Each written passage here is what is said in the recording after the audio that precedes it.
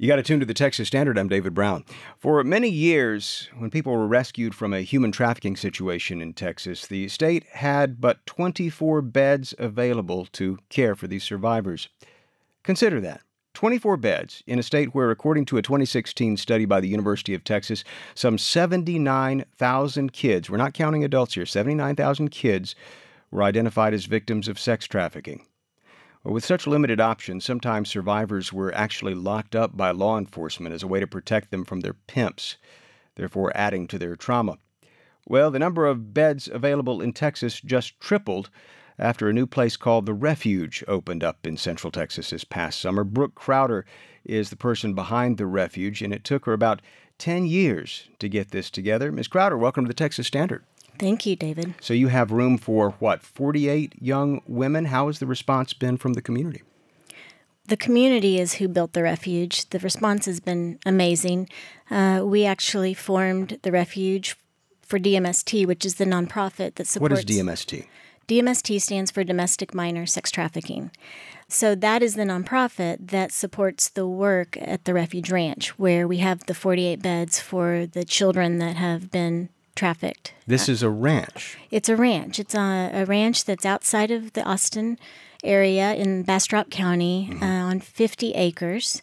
And it's a beautiful setting, very peaceful. The 50 acres were actually donated to us by a family in Austin. So tell us how these young people come into contact with the Refuge. I mean, how is it that they find out that this is available? How are the connections made?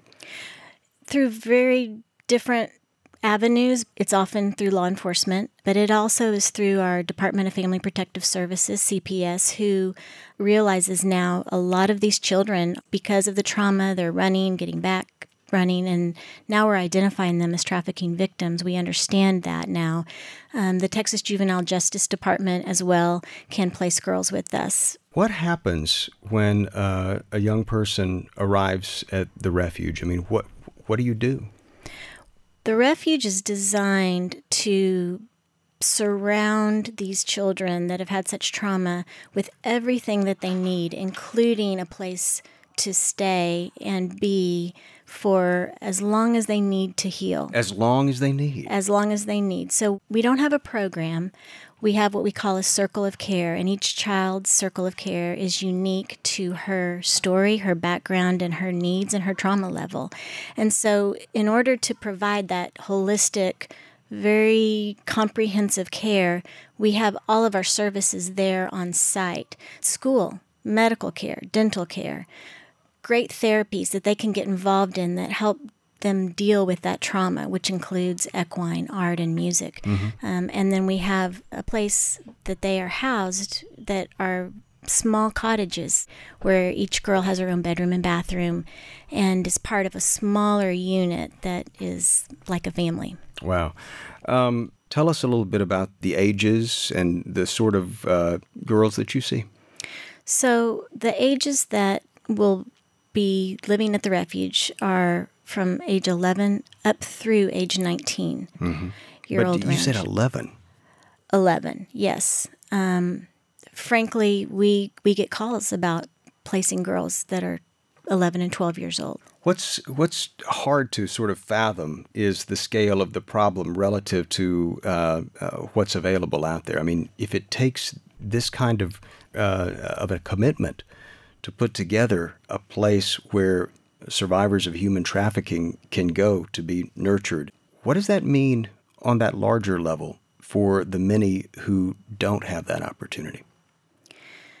Well, obviously, you've got to start somewhere. And with the need being so great, we decided we would start with a place that could be a model and that is community-based. The key to the success of the Refuge in Bastrop and all other sites where we want to open and help children find healing is the key to the community involvement. These are our children. These are children that were born and raised here in the United States. They are in our communities. They could be in school with your own child. It could be your child. A lot of research and due diligence went into what we've built with the hope that we can help this now be in other communities.